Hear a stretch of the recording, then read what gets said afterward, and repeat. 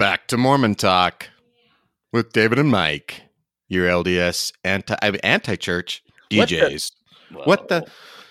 I was going to say your morning DJs, but that doesn't really work because you may not be listening to us in the morning. Your morning Mormon, anti-Mormon. No, wait, not anti.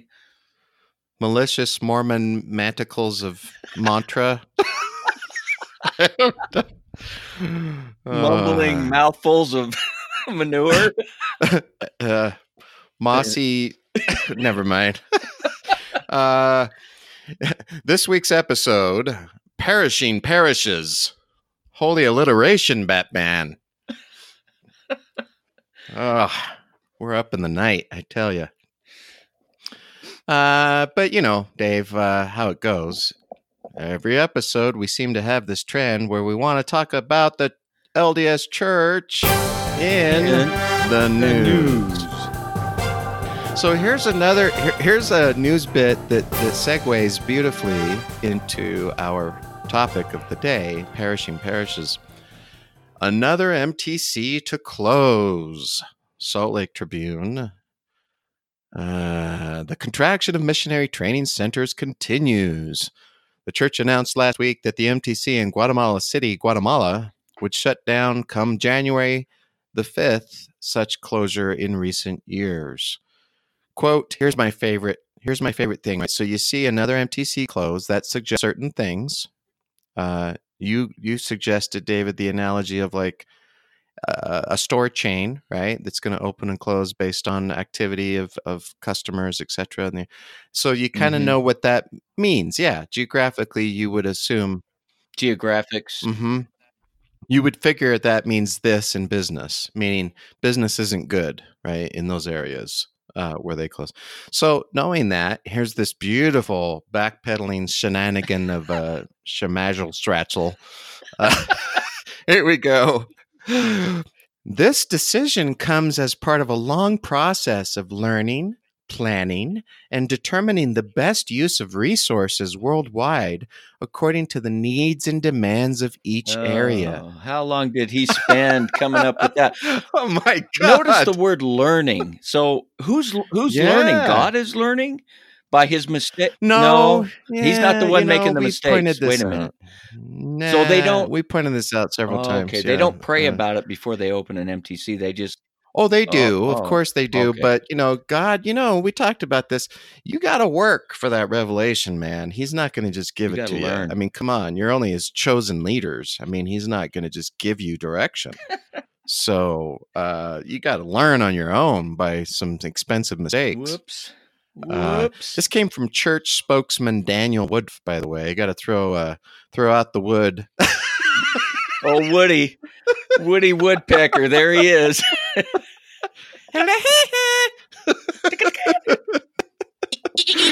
I can't do that shit. Boy, Oh, man. Okay, but hey, before we go on, go ahead, though. Yeah, what were you going to say? I just... These guys are polished. Oh, yeah. They're bullshit. It's just they take a turd and polish it and sell it for a diamond, God damn, it's crazy. Lipstick on the pig. Yeah. So here I have to admit, and I think, Dave, as you and I were talking about this offline, we noticed that we were in the same boat with this. Neither of us have really paid attention to this whole closure of the MTC thing. No. And so it's something that I hadn't really thought of before. I think I heard of one, closing a few years back. I'm like, well, when you read a phrase like the continuation of closing of MTC, we're like, wait a minute, what's going on? So I looked it up. Okay, heaven forbid, again, research. I don't want to encourage anybody to do any of that. But this is what I found. There's been 7 others that have closed. So this would be the 8th. Wow. So I'll just read these off. Tokyo, Japan closed in 2009. Harkening a little bit back to me. I was in Japan on my mission. Not in Tokyo, but Seoul, South Korea. Hamilton, New Zealand. Santiago, Chile, Madrid, Spain, Santo Domingo, Dominican Republic, and Buenos Aires, Argentina. All of these were closed previously. Wow. And so now we're adding Guatemala to the list. Wow. 8 So MTC closures. that's significant. I served my mission from 81 to 83. And during that time, I remember somewhere in there the announcement of the first MTC outside of the U.S. Don't remember where, probably South America. Anyway, and someone in conference gave a talk talking about that this would be the new trend, kind of like when the saints were first joining the church in the 1800s, the movement was come to Zion. So everyone came across to Salt Lake City, Zion. And then later the announcement was, no, stay in your own countries and build up the kingdom in your own land. And so now the message was, no, we want to accommodate people in their own country. So we will make MTCs eventually. Eventually everywhere. Yeah. So they're continuing with the temple building, although they're about a fourth of the size of the old style. They're very small now. That's just another corporate decision. I mean revelation. And then yeah. And so this is interesting, to say the least, that they can't really justify it as a management move. It just doesn't make sense. If there's not enough missionaries, you can't justify keeping a MTC open. Yeah. That's it. Simple as that. Yeah. Yeah, it really is. So look at the flip side. If there were a large number of missionaries wanting to go on missions on a continual basis, would you close the MTC there? Well, I think the answer is obvious, right? So if that building's full around the year, you're not going to close it. You might even expand it and add some additions to it or whatever. And that leads to the next obvious question: is the number of missionaries serving decreasing, contracting? It actually is.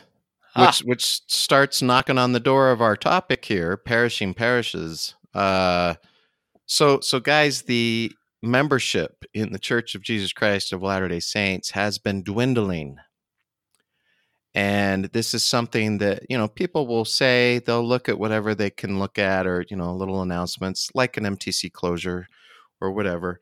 And they'll hear hearsay, and they'll assume anecdotally, oh, I wonder if the church is decreasing in this or that area. There are statistics that you can refer to. There's a spreadsheet that was made by a guy who posted it in several places, including RX Mormon, Reddit. And I'll link to that document for those who are interested. You can catch that on our website, mormontalk.org, for this episode. Anyway, it's essentially an Excel document.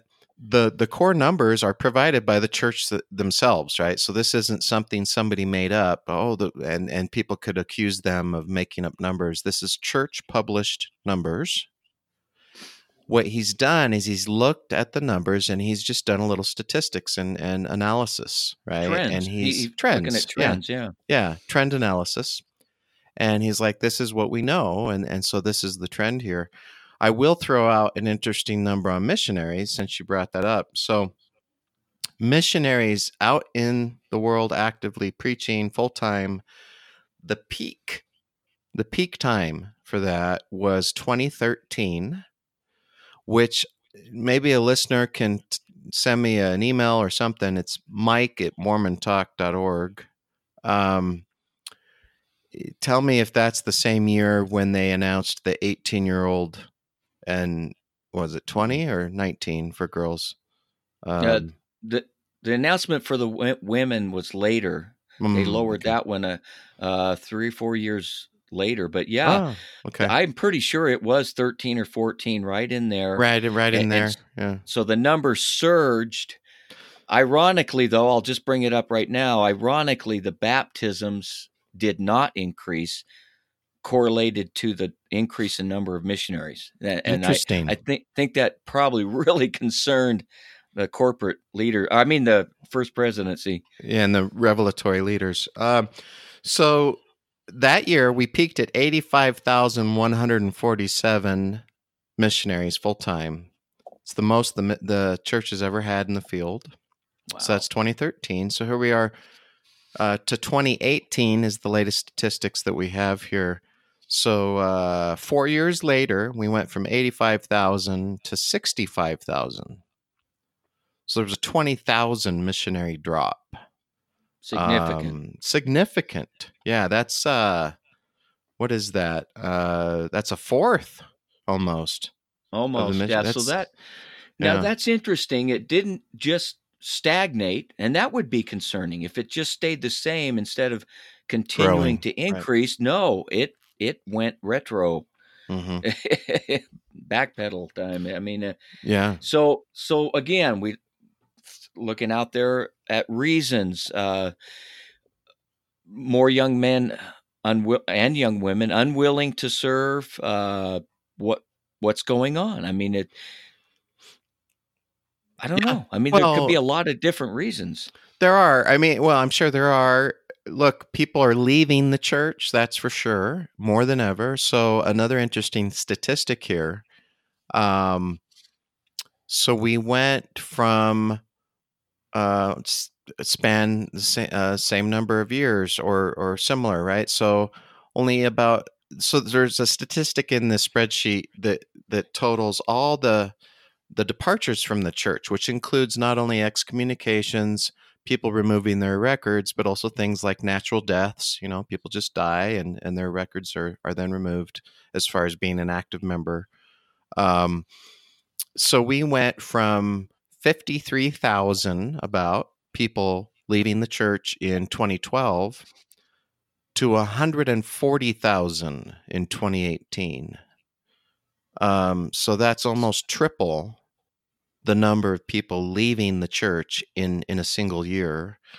I don't think those were all deaths. And in fact, yeah, you can see a huge uptick after the 2015 announcement on gay and lesbian, children of parents, children of parents who are gay or lesbian.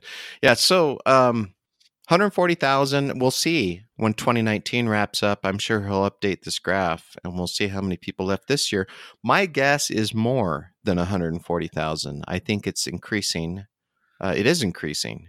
If you look at the trend here. Yeah, I think, again, recent events, recent announcements, changes in policy, the church cannot hide anymore. How's that? I mean, it's harder and harder for them to hide their true core and what the hell is really going on, and the lack of guidance through anything like revelation.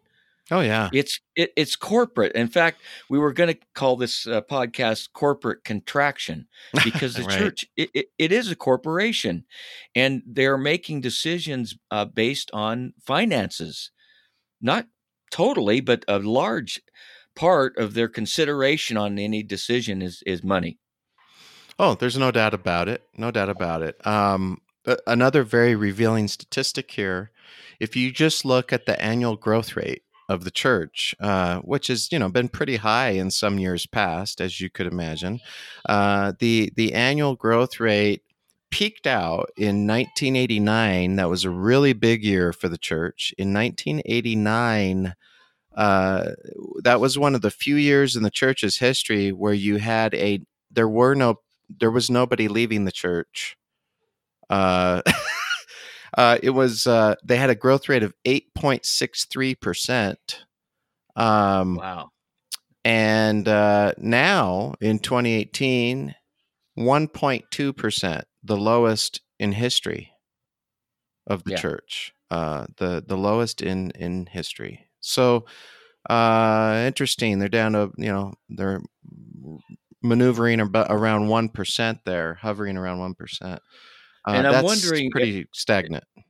It is, and I'm wondering if that percentage is based on their number of total membership, or if it considers the number of people that have left. And then, you see what I'm saying? It doesn't really matter. I think it's all Well, inclusive, right? So if you all inclusive. consider, Yeah. baptisms, converts, kids being born, Right. whatever they call that, children born in the covenant, people dying, leaving, excommunicate, you put it all together, you've got a growth rate of a 1.2% last year, which is again pretty stagnant. If that's around the, I guess that's around the, I don't know what the interest is on a savings account these days. I know it's pretty pathetic. When you look at it It's as a corporate growth, nothing. that's pretty poor. Like the board would be concerned. Let's just They'd put it be that way. fired. Yeah. Actually. Yeah. Yeah. Or they'd be So firing CEOs or C-level people.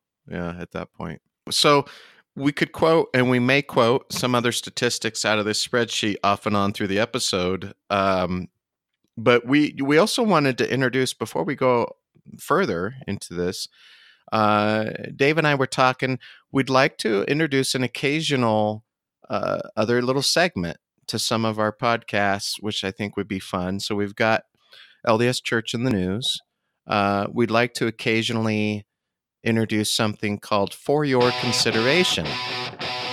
And so Dave's going to kick us off in here, our 32nd episode, with our first little segment of For Your Consideration, which is going to harken back, I think, Dave, to some books that we actually did an entire podcast around earlier, right? Two podcasts, two-parter. Yeah. Cherry picking includes a bit. Yeah. So when you use the word fun, my thought came back. I have to admit, and I don't do it embarrassed. I'm not embarrassed about it. There's a certain ripple of joy that runs through my being, knowing that the church is losing members. Yeah. I have to agree. It's a fun topic. A lot of our topics that we brought up are important to us. They're not necessarily fun. This is, call me sadistic. I don't know. Shit, Satan's got you by the gonads. Yeah, something like that. So, and cherry picking includes the pits.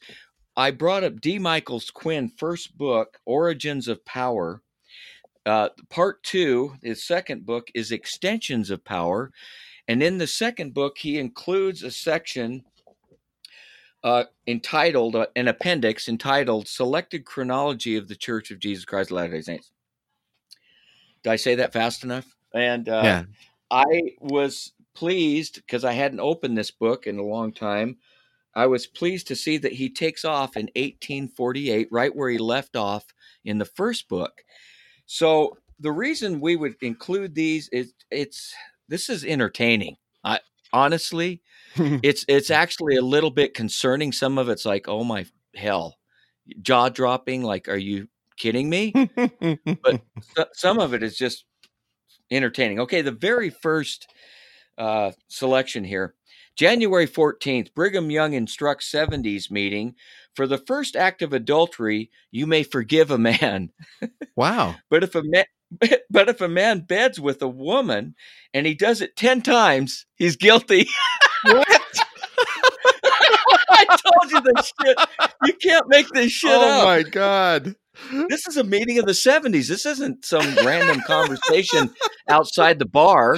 Could you imagine that conversation on the 9th time? The guy's like, hey, Mary Lou, I can't come back again. This is our 9th time. It is the 9th, right? Like I told you to keep track. Yes, it's the 9th. Okay, well, I can't come back the 10th time. Oh my God. Where the hell did he pull that out of? I mean, oh my God. Geez. Okay, March 11th, MAR, Benjamin Covey, Marshall, I don't know what that is. Benjamin Covey is excommunicated for having sexual intercourse with 2 girls less than 12 years of age. Oh my God. Who are his foster daughters. Ooh. Now, here's the fun part. He's rebaptized and serves as Bishop of Salt Lake City. 12 let's see, for 7 years. Oh my God. Wow. Yeah. Okay, A look. freaking pedophile. Look, a pedophile. That tells you. Oh my God. That tells you some of the news that we've done in the past that you can see on the news, on TV, about these bishops that are being caught for pedophilia. This isn't a new thing, right? I mean, that was when? What was the date of that? That March 11th, 1848. So we're talking the 1840s. These guys are Yeah. pedophiles, and they knew it. And they, oh my God. They not only apparently didn't, discipline him. They said, let's make him a bishop. He's got practice. Oh my God. Okay, moving on. Oh. You all are probably familiar with the seagulls coming and eating all the crickets. The crickets came into Salt Lake. This is May 27th, 1848, and they're eating all the crops. Mm-hmm. Well, out of nowhere, here comes these seagulls, and they start to eat the crickets. Now, unfortunately, most of the crops have already been destroyed. They don't include that in the story. Although published letter by the First Presidency and LDS sermons refer to this event in non-miraculous terms for several years, the anti-Mormon Warsaw Signal of 1849 shows that Mormons soon described this experience as divine intervention.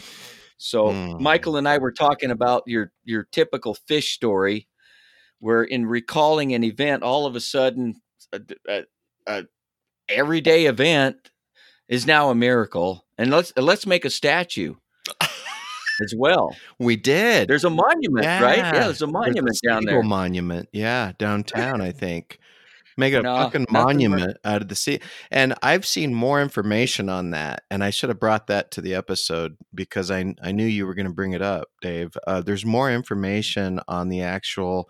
So listeners outside of Utah may not know there are they call it a different breed. What did they call it? The Utah seagull or something simple like that.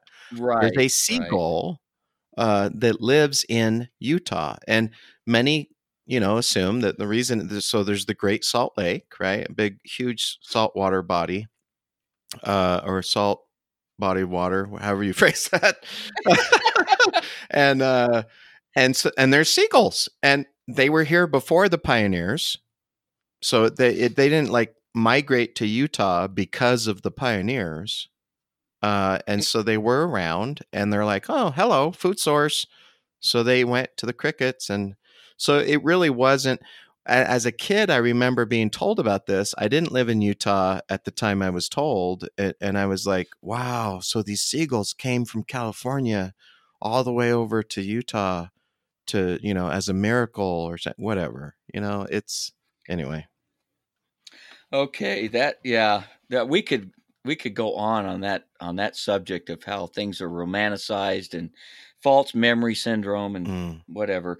So December 3rd, Apostle, that's important. This is Apostle Lyman Wight is excommunicated for his pamphlet against succession leadership of Brigham Young over the LDS Church. He's an apostle. Oh, nice. Let's X that guy. Oh, they probably rebaptize him the next week. Who knows? Yeah. The way they do that. I got about 3 more, and then we'll save some for another time. February 1st, 1849 now.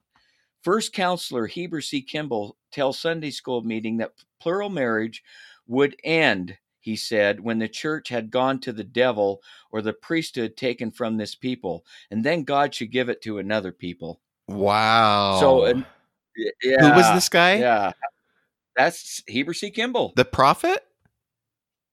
No, he was a member of the 12 at the time. No, he was a counselor, okay. First counselor. First wow. Presidency, oh wow. Yeah. Okay. Yeah. Well, look, that one shouldn't shock us a whole lot because we know God changes his mind.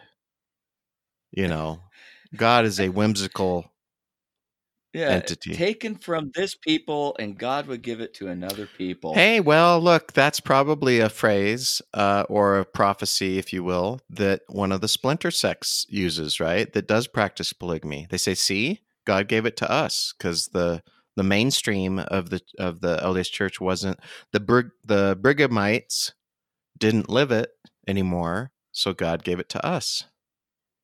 Yeah, Yeah, there you there you go. go. Kimball's one of their Where's heroes, another probably. person? Yeah, in fact, speaking of hero, February 12th, at a meeting, Brigham Young refers to himself as king and priest. So, taking off from Joseph Smith's stuff Huh. there. This is fun. March 3rd, at the Council of 50 meeting, and we could talk more about this Council of 50, Brigham Young speaks concerning thieves, murderers, and sexually licentious people. I want their cursed heads to be cut off, that they may atone for their crimes. So, again, blood atonement, Wow. and it's interesting. He doesn't just say shed their blood. Mm-mm. This guy likes decapitation. Yeah. He's always talking about their damn heads off. Well, if it's the 10th time, as far as adultery, then the head comes off, right? Okay, one last one, and this one is just fucking nuts, man. April 29th, First Presidency, Quorum of the 12 make following decisions concerning sex and marriage. Yeah, that's their decision. What? Here it is. Not to unite with a woman in view of impregnation till 7 days after cessation of the menstrual discharge in order for the most healthy procreation. Also, that after childbirth, if delivered of a son, she could continue 40 days in her purification without sexual intercourse with her husband. If a daughter, it should be 70 days separated as unclean for a man. You're fucking kidding me. Oh my God. That sounds like Old Testament shit.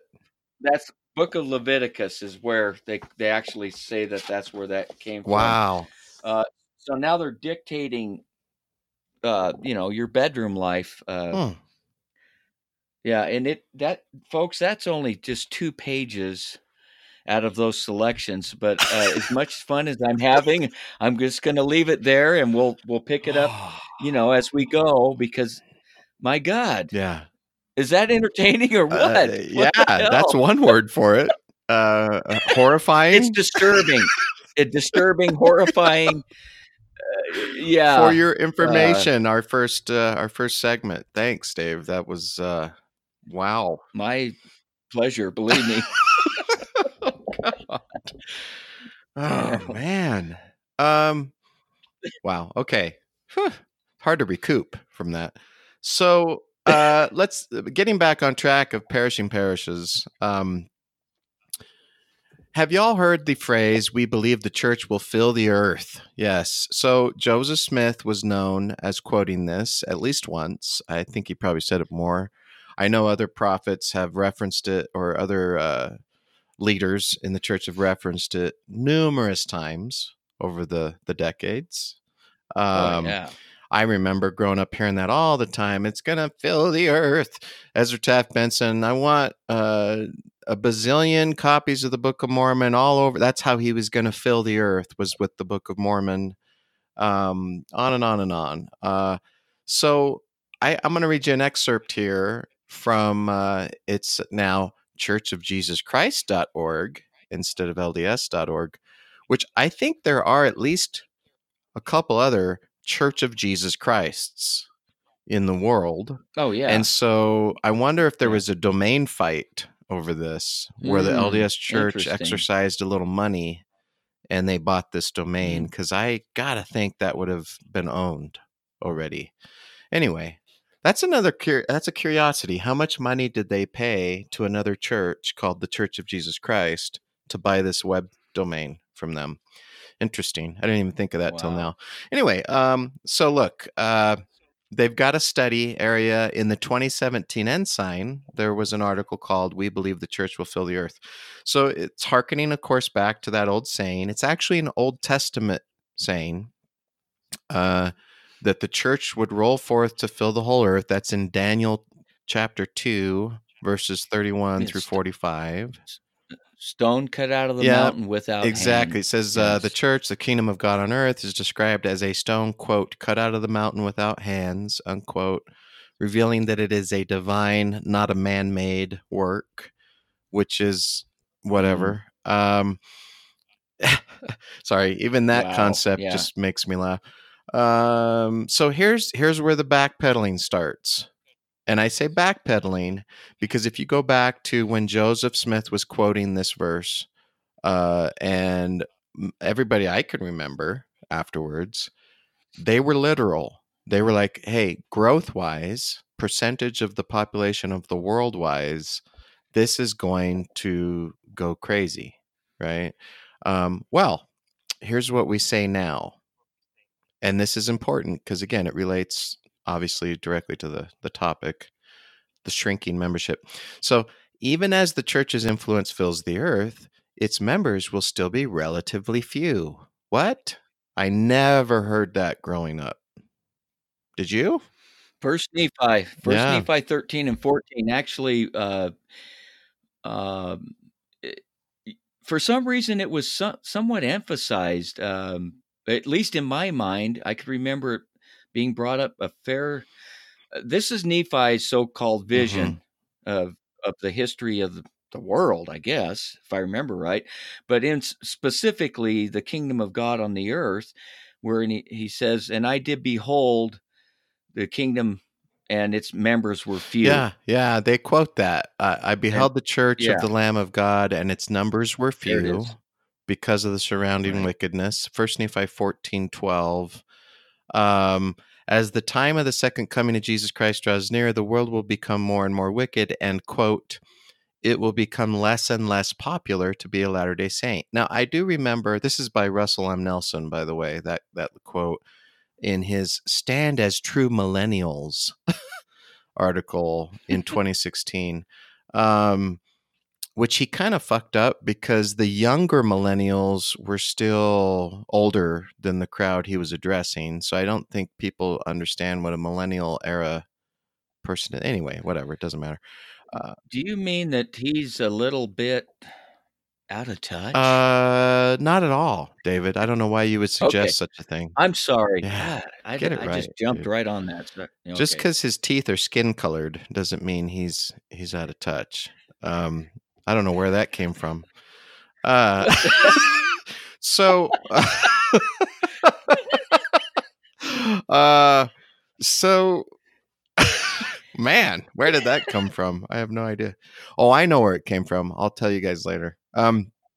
So, uh, mixed message. Maybe because I do remember this as well. Now that you Mm, mention it, I remember, hey, we're never going to be the majority, like religion of the world. I do remember that. Like we'll be okay. relatively small in number, right? Compared to the And again, yeah. it's because of the general wicked state of the Hmm. world. So judgment, and think about again another contradiction. So Joseph Smith states, quotes Daniel, states for himself in the Wentworth letter and other places that the church would fill the earth, and yet writes a book which includes a prophecy from this Nephi guy that says its members will always be few. Yeah. Well, which is Yeah. it? Contradictions. What the They're hell? all over the What the place. hell? Yeah. I mean, you could bring up, as we have before, here he is practicing polygamy when Jacob, Nephi's brother, condemns it. Denounce it. Right? And Yeah. says God thinks it's an abomination. So which is it? Is it an abomination or is it the new Well, and everlasting covenant? it's proof that it was an actual translation, because had he just made it up himself, he wouldn't have made mistakes like Oh that. no. No. Yeah, no, we know Joseph. That's one thing we do know is that Joseph made no mistakes. Um so yeah, Okay. we're safe there. So they say, look, despite that we're going to be relatively few, we will fill the whole earth. So wards and branches will be found all over the world. And they quote that it is General Conference is interpreted in over 90 languages, almost 75,000 full-time missionaries. Well, that was in 2017. We've dropped to 65,000 last year. We'll see what we have this year when the numbers come in. They're sharing the gospel in 418 missions. That'd be an interesting stat to look up. How many missions have Yes. closed? I know missions have been closed as well. Yeah. What the trend was, again, back when I was serving, for instance, I was in the Pennsylvania Philadelphia mission, which included parts of New Jersey, Delaware, Delmarva Peninsula. Mhm. And right after I left, they turned that geographical area into 2 missions. Oh, right. And that was the trend, that geographically it would be a smaller area because the numbers of members and missionaries was increasing. Therefore, they would only be required to cover a smaller area. Yeah. And now that trend seems to be reversing. Well, I will say this. If you look back statistically again, every year in the church, and one of these areas of the stats goes back to 1972 era. Actually, they go back into the 1800s if you look further on different tabs of this document. What you'll see every year is that even in the worst years, at least hundreds of wards and branches were created. Okay, at least hundreds from one year to the next. That was the lowest. There's many years where like over 1,000 were added. Pretty significant. Well, if you look at 2016 to 2017, there were 200 added, which is really low historically. If you look at 2017 to 2018, there were only 30 added. So that's the lowest year again in history that wards and branches were added. Something's happening. Yeah, that's not very many. Only 30 wards or branches. So yeah, slowing down. Anyway, yeah. I want to just include, I was a very aggressive missionary. I felt like I was very aggressive, and what it really was is, for instance, our mission was known as the result oriented mission. Well, what's the result? Baptism. Yeah. And I go back and I just cringe at my motivations. We do anything short of tripping the damn people into throwing them in the font to get them baptized. It was just ridiculous. One particular instance, after my mission, I came home. I was the secretary in the stake mission presidency. And the only reason they called me to that is because I was assistant to the president on my mission. And this guy's a fireball, and we could use him and all this. And I actually kind of lost it. I lost that fire and that interest. But I went to a meeting once, and the big push at this time, and this would have been 84, I guess. The big push was to baptize children of record who were now 9 years old and had not yet been baptized. And this subject came up in the meeting. The stake mission presidencies there, the stake presidency, all the bishops, 2 pairs of missionaries. And all the missionaries were talking about is how their emphasis was on getting those children baptized. And I wanted to just fucking scream. Wow. I did say something. I said something along the lines of why so much emphasis in this cheesy ass response from this. Well, they all need to get baptized sooner or later. I thought, my God, you're completely brainwashed.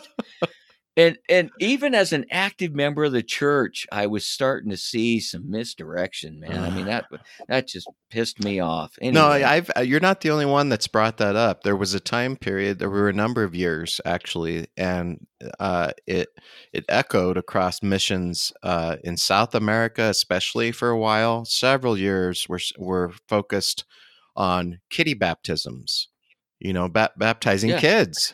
And many times, I don't want to say completely without the knowledge of their parents, because I still think they needed to have, permission or whatever. But that's one of the things that folks have mentioned online in different forums in a few places is these kiddie baptisms. And it pissed off a lot of people. To your point, even if they were active, they didn't feel too good about that. They were like, something, I don't know, kids. And Yeah. so, not surprisingly, in these areas where at certain times there were mass conversions, mostly I'm thinking of South America, back in the 80s and 90s, and just just the highest number of baptisms, the retention was terrible. Oh yeah. A lot of them would make maybe one or two sacrament meetings, and that was it. They were gone. Yeah, I recall. So one of and this it seems almost like every mission in the world. I don't know if every, but a lot of missions in the world have traded places over the years with the most baptizing mission. And I Right. recall I went to Japan on my mission, and 89 to 91 in my case, and they just one mission period before I came in, so like 2 years before whatever before I came in, north of us, I believe it was Sendai Japanese mission or Sendai Japan mission.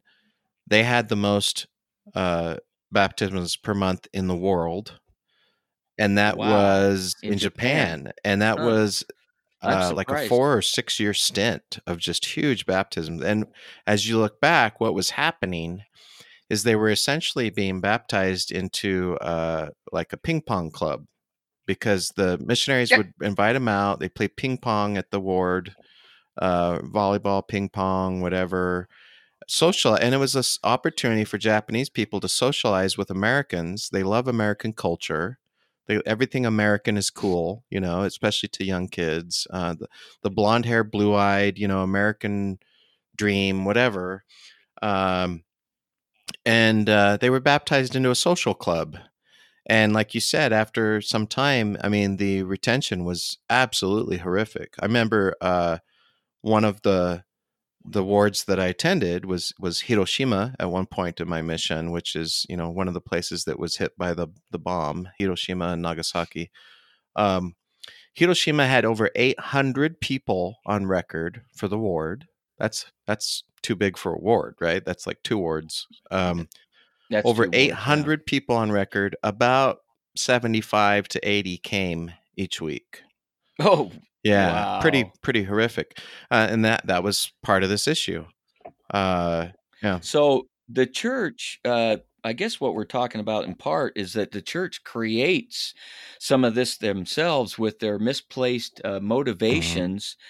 For instance, one of the things that I know is a part of this loss of members early on is what we talked about before, the tale of two churches, where you're told certain things from the missionaries about the church. Once you're baptized, and as you progress, you start to learn a whole bunch of shit that is very concerning. And for some people, they make it a year, and they do make it to the temple. It's usually a year later, and that blows Yeah, them out that's of the their water. Cracker Jack surprise. There we go. Woo! What So, the? I Yeah. mean, it seriously, I can remember whatever you got to do to get them Yeah. wet. I was a zone leader for a while with my companion, obviously, and every zone had kind of a nickname. We were called the Pittman. It was Pittman, New Jersey, the Pittman Mhm. Plungers. Oh my God. That's all it was Oh about, my man. Get God. them wet. Wow. Oh my God. That's like that old military saying of, kill them all and let God sort it out, right? That's It's like yeah, dunk them yeah. all and let God sort it out. I mean, because baptism is the gateway, right? As long as you push them through the gateway, in the afterlife, they can repent, or I don't know, whatever, man. I'm just thinking of Yeah. one instance. It just popped into my head, my twisted mind. There was this couple that we were teaching, very intellectual, both of them, and so they had questions and they voiced them, and we did pretty good to quell their concerns. And they got baptized, and we went to meet with them afterwards. And this guy had an expression on his face, and I thought, "Oh shit, what's up?" And he just blurted it out. He goes, "I just found out that the Mormons teach that God fucked Mary." Oh my God. we're just sitting there like, Oh, whoops. man. Holy shit. How do you answer that? Ah. And by the way, that's one of the quotes that will be upcoming in D. Michael Quinn's book. That something like that was taught in the early church. So yeah, they didn't stay active. And then when I went to a mission reunion 10 years later, that companion of mine was there, and he said, "By the way, that couple, they came back." Oh, good. Oh, good. Oh, man. Oh, dude. So if you look, I was just looking at one of these footnotes, and it footnotes back to October 2007 from Gordon B. Hinckley. I forgot he was still alive in 2007. That'd be 12 years ago. I thought had passed. Anyway, he gave a talk, The Stone Cut Out of the Mountain. This was 8 years, before the whole 2015 debacle. The way he talks, as I scroll through his text here, he's not talking like it's going to dwindle. He's not talking like the numbers are going to be few. It's all about growth. So again, and that's what it's been about, right? Even though, again, if you were to look at the world as a total globe, and our percentage of population of Mormons against the total world populace, I did hear that will always be a small percentage, right? But it will keep growing. That's never been debated. It will keep growing. That's a good point. And now it's not. And now it's not. So you could even look back to 2007 with Hinckley's address and everything he says about growth, and you'd say, well, what's up? I guess that wasn't prophetic because it's diminishing. So yeah, interesting. And it again, how many times have I said this? It's a corporation. If you look at the leadership of the church, man, you go back 100 years, they're businessmen. There's, for the most part, successful businessmen, and a high percentage are quite wealthy. That's right. And that's by a large percentage of the. In fact, I don't know. They're either educators. If they're not businessmen, they're educators, including the higher positions of education. And that's a corporation. That's what they're all about. And that my mission president was that. And I look back on that, and I cringe. At the baptisms means wealth. I told you about that, the BMW symbol for our mission. Baptisms means wealth, and we had a little picture of a BMW. So, what the fuck, man? So, and he very openly said, we want baptisms from this area, and the area he was talking about is where the DuPont employees lived, and they had high incomes, high education.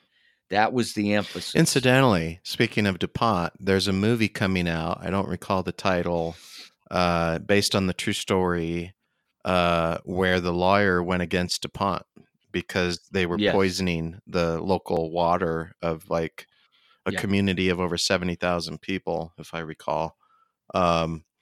Anyway, so we want those poisoners in our congregation. Whatever. I'm getting off a little bit there, but so what's the point, as we kind of sum this up?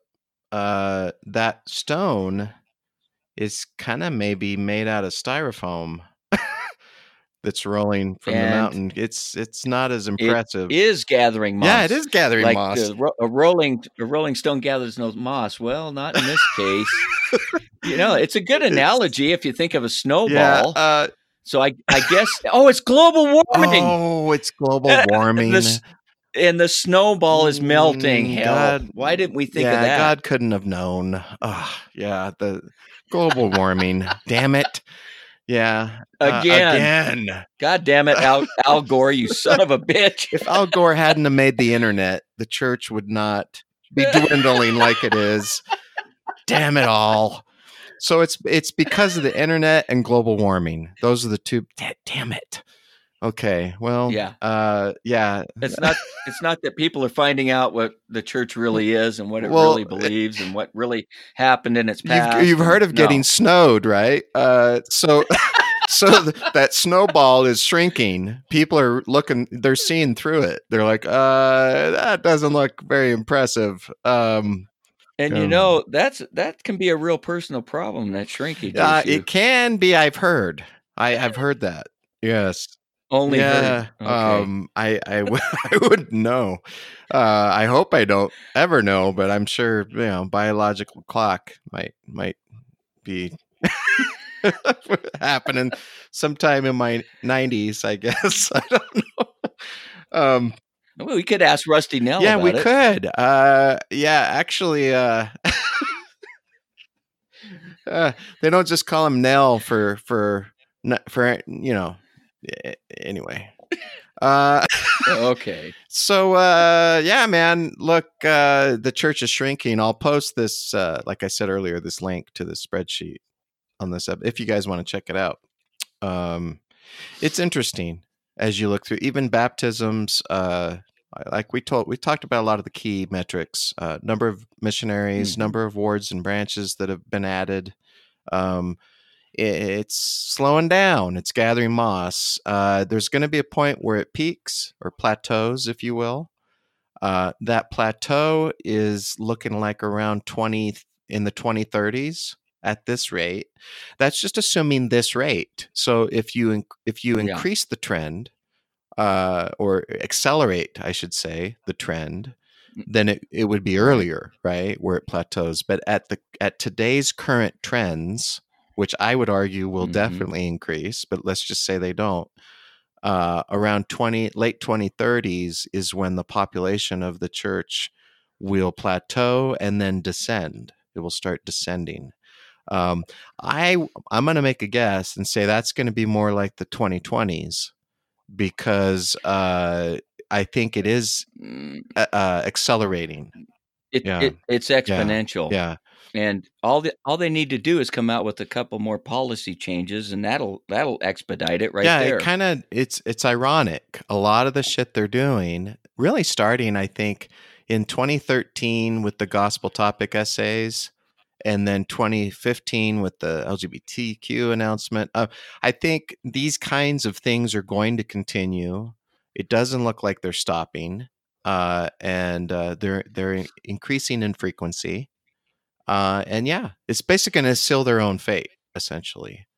The Pretty much. narrative has changed. We've talked about the lawsuit that's come out. The narrative has changed from the younger days when you could kind of hide the real history, and it's really hard to do that now. And I think the church, for the most part, as from what we can tell, they're kind of not trying to hide the history anymore because it's kind of the cat's out of the They bag. can't. They can't, right?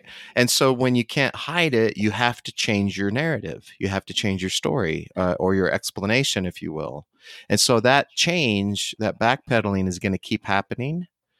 And it's going to be more and more, like we've seen before, based on your feelings, because you can't base it on evidence, can't base it on history. The whole story is changed in some cases, like how Joseph translated the Book of Mormon, on and on. So with all that changing, look, guys, forget about all that. It's not important. What's important are your feelings, aka the spirit. I appreciate your concerns, but I just want to bear you my testimony. Exactly, right? Let me just tell you my feelings. What a Okay. joke. Yeah. What if you based your whole life outside of religious and spirituality? What if you based your whole life on feelings for your decisions? You'd Holy shit. You'd probably be dead. Yeah. Yeah. I mean, sometimes, right? We would argue you get a gut feeling, you get that, and it's an interesting mystery, right? You'll get a feeling, be like, oh, wow. And it turns out to be true. Not always. not always. Was that- Feelings can be very misleading. Was that lasagna from last night, or was that, my inner guidance? I don't know. Is that inner gas or inner guidance? I don't. Wow, I feel like that business is going to keep growing. I'll invest. How about you some stats? What? That would be good. Research? What? I don't know, guys. Love you. Fun to have this episode with you. The perishing parishes will continue. Yes. Yeah. And actually, not just in the Mormon Church. We're seeing this worldwide. Oh, God. Why secularism? I can't believe we didn't bring that up yet. Good job. Yeah. It is. Yeah. People are moving away from religion as a whole. And of course, that's a sign of the evil state of the world. It is. Satan has them all by the testicular region. So, yes, he's got his teeth on their scrotums. Oh, ouch. Ouch. Those deceived people. They're using logic and reason to guide their lives instead of... You'll pay for it when you get on the other side and your eyes are opened and you see the error of your ways. Who was that? Was that like Satan himself? That was Ezra Taft Benson, and I don't know who that was. Church lady. Oh my God! All right, guys. Man, we're knocking on an hour. Let's kill this thing. Thanks for joining us as always. We'll check in with you guys next week. If this ever quits being fun, we're gonna stop doing it. So love you guys. All right. See ya.